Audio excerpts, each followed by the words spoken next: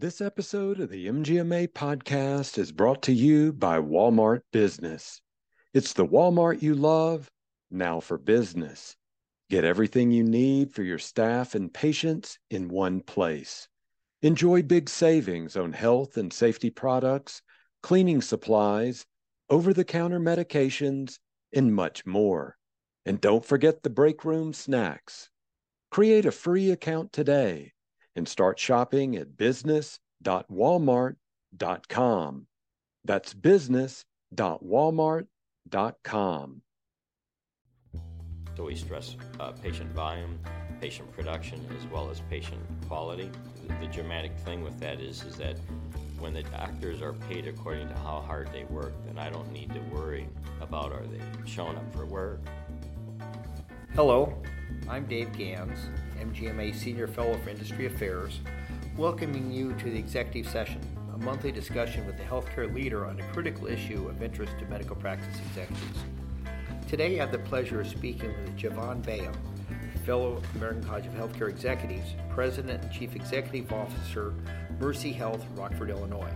Javon and Mercyhealth were recognized during the MGMA 2019 annual conference with the Harwick Innovation Award, recognizing how Mercyhealth's unique W-2 physician partnership model incentivizes system physicians to improve patient service and effectively and efficiently manage their care and medical costs. Javon, please introduce yourself and describe your background and your current responsibilities. Sure. Hi, Dave. Yeah, so Javon Bea. I'm President and CEO of Mercyhealth, and my background is that I went to Mayo after undergraduate school at Illinois to get my master's in physical therapy.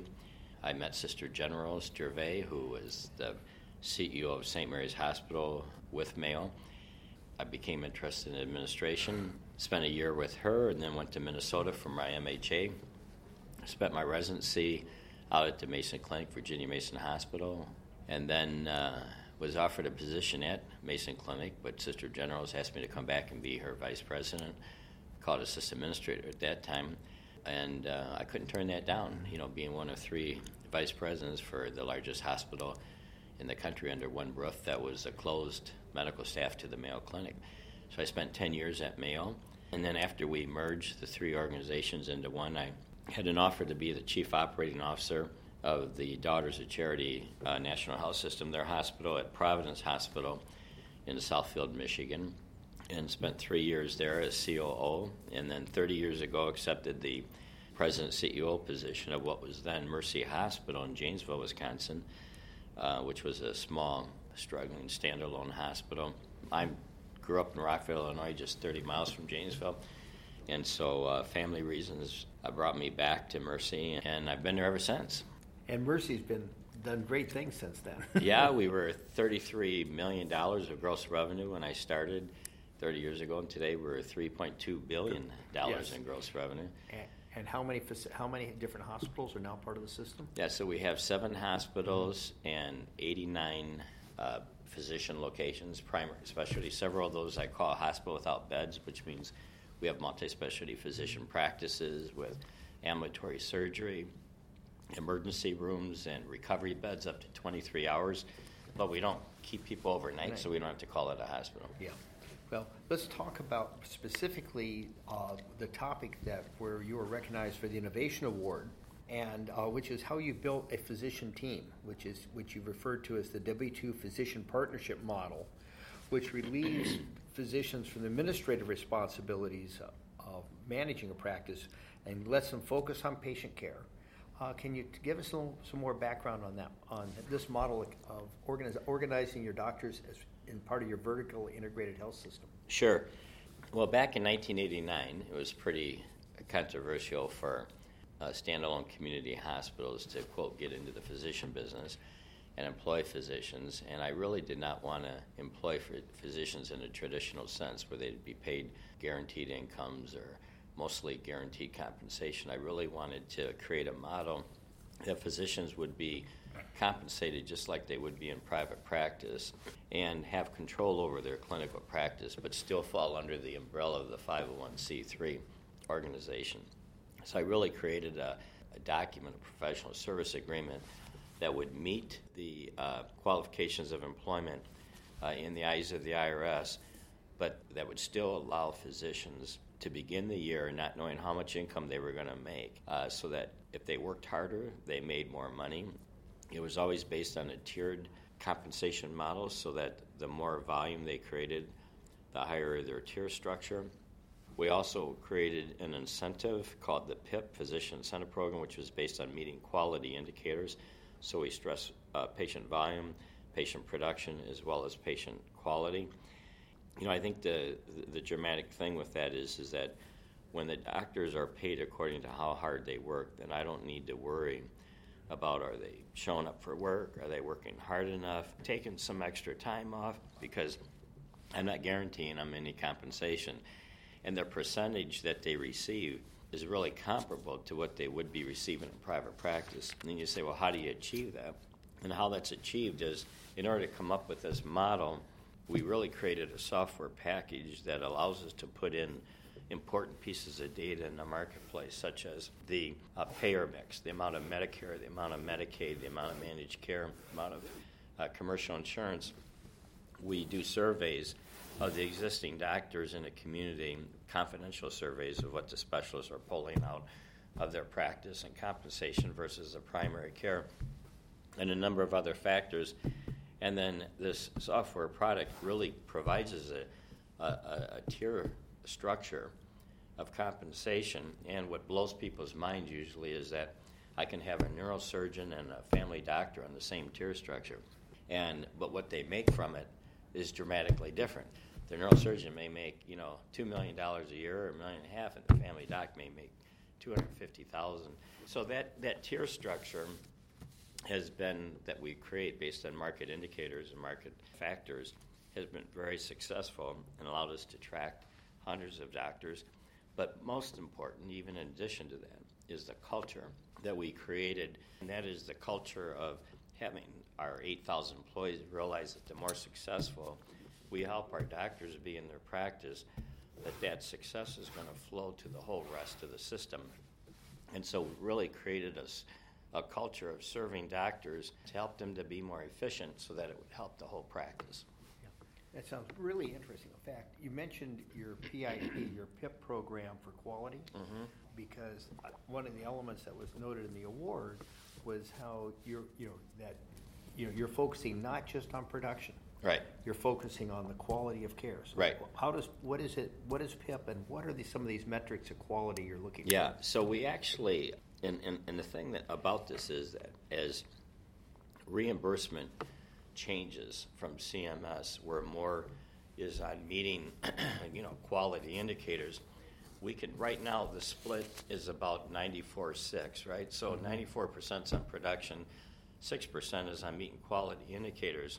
Because when you really look at how ACOs are paid, it's a pretty small percentage, but it's ratcheting up over time. And so we'll continue to change that split between production and quality as the reimbursement split changes from CMS. We set goals ahead of time and the start of the year, and it can vary by location. It usually varies by specialty, primary care versus specialty doctors. And they have to really meet certain practice standards or quality standards. We have our own medical insurance product that offers 14 different insurance products to the marketplace. And managing populations of patients through the insurance company has given us a big leg up in knowing how to set quality standards and goals that we set in the PIP program. Very, very interesting. Now, you mentioned your various payers. What percentage of your practice today would be considered full fee-for-service, and how much is either capitation or some other form of value-based care, such as your ACO business? Yeah, it's different in Illinois versus in Wisconsin. Wisconsin's a better overall payer mix than in Illinois. But one of the things that the model is premised on is that we cannot protect the doctor from the marketplace that he chooses to practice in. So if he wants to practice in Rockford, Illinois, where Illinois Medicaid pays 18 cents on the dollar, that would be happening if he's in his private practice versus with Mercy. So we don't protect the doctors from the payer mix they would be working in, but we can protect them from bad debt and charity. And so what that means is that basically the tier structure is not based on actual income that's collected. It's based on what's supposed to be collected. So if the health system fails to do its job in collecting from Medicare, collecting from Medicaid, collecting from commercial insurance, then the doctors aren't penalized. They're paid at the prevailing Medicare rate or the prevailing managed care rate. So the doctors don't have to worry about how efficient or inefficient the system is at collecting what's supposed to be collected.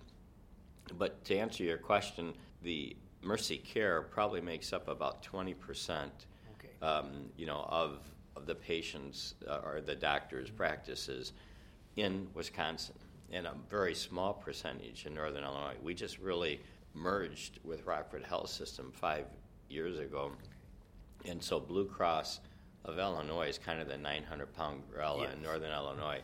And so Mercy Care is just now making inroads because we've built up a sufficient provider mix to where we can start insuring companies in Northern Illinois. Yeah.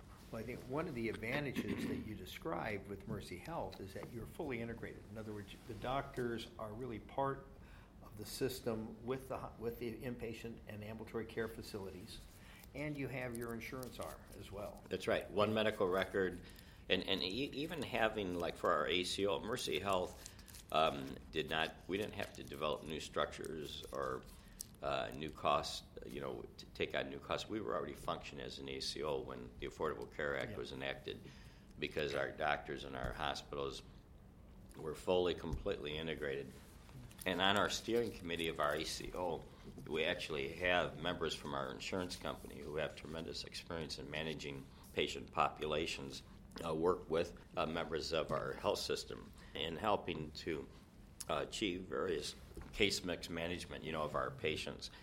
So I would have to say that when we look at our success as an ACO, besides the fact that Mercy was already functioning as an ACO, our goals, are really developed for the ACO by our doctors and other care providers together. We have a single medical record that supports evidence-based practice standards to coordinate care. We also employ strong case managers to help coordinate care. We have strong outreach programs for wellness and to manage chronic visits, or manage chronic diseases. The point here is that the doctors are integral and integrated in all of this, whether it be the steering committee of the ACO. And we don't have, I think ACOs that are trying to be an ACO via contract are going to be unsuccessful, because as more and more bundled payments come from CMS, which are already happening, that bundled payment is not going to be sufficient to cover the cost structures of independent physician offices and independent physician groups and the hospital and the other components.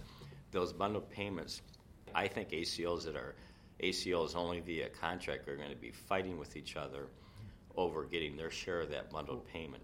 I think you're right. And I think I know from discussions that organizations that oftentimes get bundled payment, the first question is who's going to receive the payment. If it comes to the doctors, they take the majority of share and they give the minority to the ambulatory surgery center or the hospital. Right. If it comes to the hospital, they take the majority share and gives the minority to the physicians. Right. And in those cases, there's always a party that has a problem. Yeah, and why is that? Because the party that has a problem is trying to cover its cost. That's right. and the other organization that's taken it is trying to cover its cost. The problem is you have duplicative cost structures trying to divide up too small of a bundled payment. And bundled payments are a reality. There's more already coming forward. When you have a single vertically integrated organization, you have one cost structure. And so, therefore, the doctors can be paid for their professional services, and the organization can be paid for its facility services. Well, see, and also you're gaining economies of scale. You have one medical record. Right. You don't have two. Right. One for the facility, one for the doctors. You don't have your care coordination. You still have to have care coordinators. Right. But it's so much easier when you're within the system, and especially since you have a multi-specialty practice with subspecialties. Right. then it becomes much easier with that common medical record to coordinate care and Right. bring the patient back to primary care. That's right. So we're in 89 clinical locations in 39 cities, and in northern Illinois and southern Wisconsin. And for a family, it doesn't matter which family member is treated at what location. They get one bill. They get one family's billing statement. They don't get multiple statements. Yeah. And as you say, one medical record. Well, how many physicians are part of the group? Just over 800. Okay, so again, that's the other element of economies of scale. Right. Where you have 800 physicians, and also you're doing predominantly internal referrals. Right. Which again, is a very cost-effective way of keeping the dollars, and you're not having leakage outside the system. Yeah, to be a successful ACO, or just to be a successful organization, if you're sending a lot of subspecialty referrals to other organizations, you're going to always be kind of a day late and a dollar short, right? And so when we find that we have enough volume to support it of referrals to support new subspecialists, we recruit them. And so over the last 5 years, we've recruited over 350 new subspecialists. And you have a strong primary care base, so they stay busy. That's right. Yeah. Yeah, 39 cities. Yeah.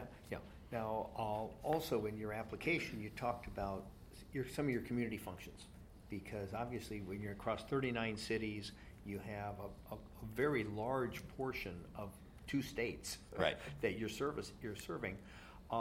You mentioned providing charity care. Right. What other benefits have the communities received from Mercyhealth? We actually, it's a whole array. I mean, we offer hundreds of various health and wellness programs.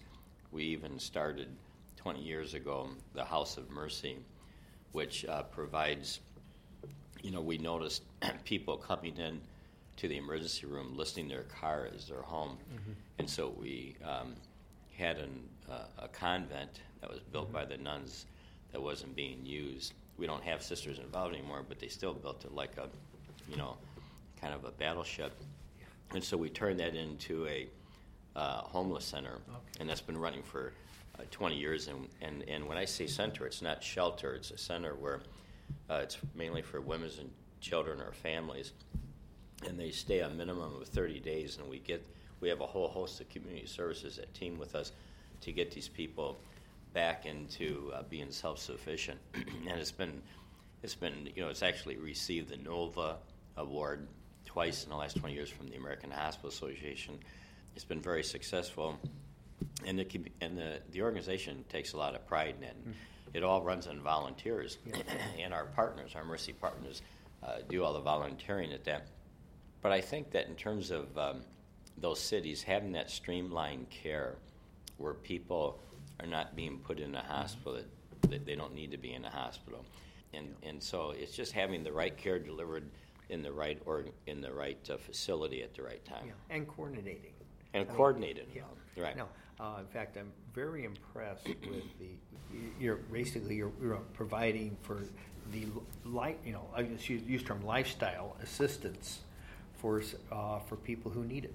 In a somewhat unrelated area, Denver Health, which has the largest, it's a city-managed health system in Colorado. They're actually building apartments, right? Because they have a large homeless population, and they realize they've been providing health care services for the homeless, and they can't discharge somebody if they have no place to go home. So they're building an apartment for them. That's very much why we started, the House of Mercy, and very much why we go into outreach programs, promoting wellness, health, making sure that people, because they're going to end up in our emergency rooms. That's right. And we're going to end up having to provide them care for much more chronic problems or more expensive problems. So it's better for them and better for Mercyhealth if we keep them healthy. And if by chance that individual is part of one of your risk contracts, right, you're providing better care at a lower cost. No question. That's how that. And I started that health insurance, Mercy Care health insurance company, probably 25 years ago. When you've been at Mercy 30 years, and the amount of intellectual capital that we've gained over that 25 years, and how to keep people healthy, has been tremendous. And so we cascade that knowledge from our insurance company to the rest of the organization. Yeah. And in fact, if you have that in the insurance company, you start understanding a better understanding of population health. That's correct. Than I think most providers have, because you're seeing a bigger perspective on it. That's why we have a number of folks from our health insurance company sit on our steering committee of the ACO. And now, is the ACO part of Mercy of the insurance company, or is it separate? Well, the ACO under healthcare right now, I mean, I guess I'd have to say it's part, the ACO, the health system is the ACO for a much bigger population, but Mercy Care has a smaller piece of that population, like 20%.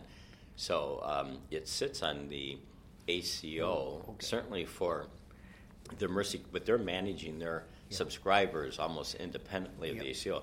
But they're bringing us knowledge for the whole the other 80% too. Which helps you manage the population. Right. So that's a Medicare ACO. That's right. That's right. Right. And Mercy Care, of course, is not. So that's correct. It's a great opportunity to take in-house skills and learn from your own executives who manage populations for a living. For a living, Right. I can help very easily understand why the ACO has been so successful. Right. Now, how does the physician partnership model fit in with the ACO? Because they're the delivery arm. Yeah, well, I'd have to tell you that the physician partnership model is really the foundation of the entire vertically integrated health system, which allowed us to grow from 33 million to 3.2 billion, and the growth from one little struggling standalone hospital to 89 facilities and 7 hospitals.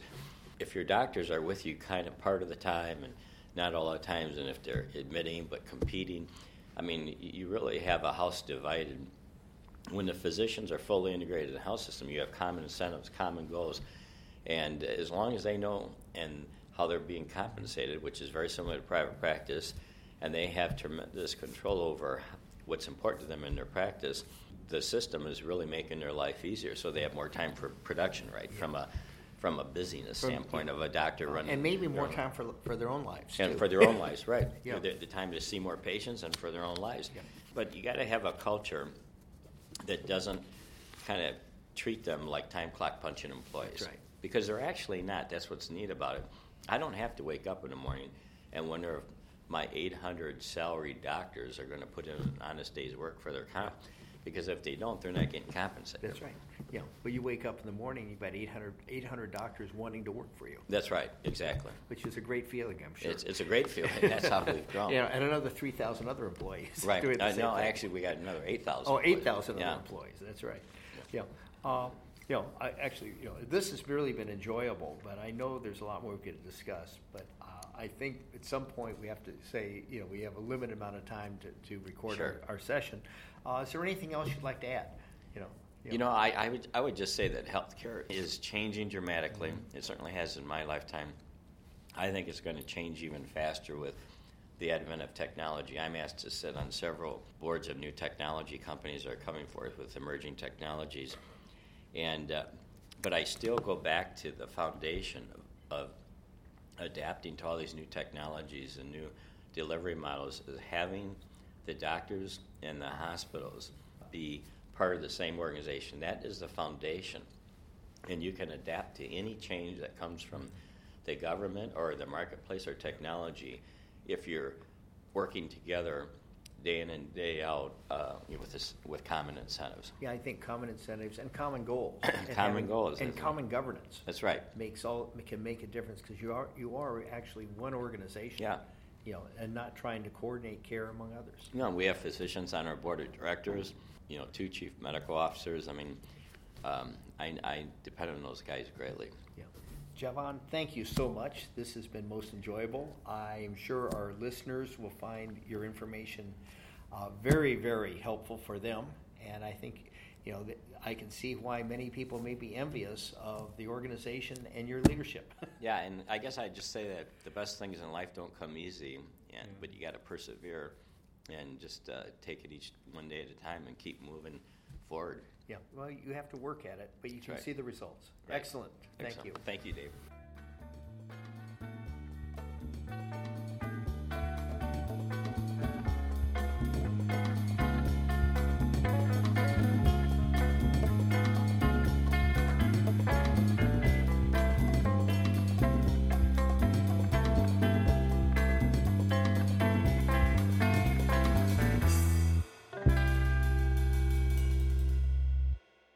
The popular buzzword we've been seeing everywhere is AI. But what we all want to know is how we can implement and use it to our advantage. When it comes to improving margins, accelerating cash flow, and optimizing staff performance, there's a one-stop shop using cloud-based predictive analytics. MGMA Analytics is your AI-enabled tool that upscales technology you've already been paying for, so you can silo your disparate systems and make data-backed business decisions. Visit mgma.com/analytics and see how AI can revolutionize your finances and operations. Again, visit mgma.com/analytics today.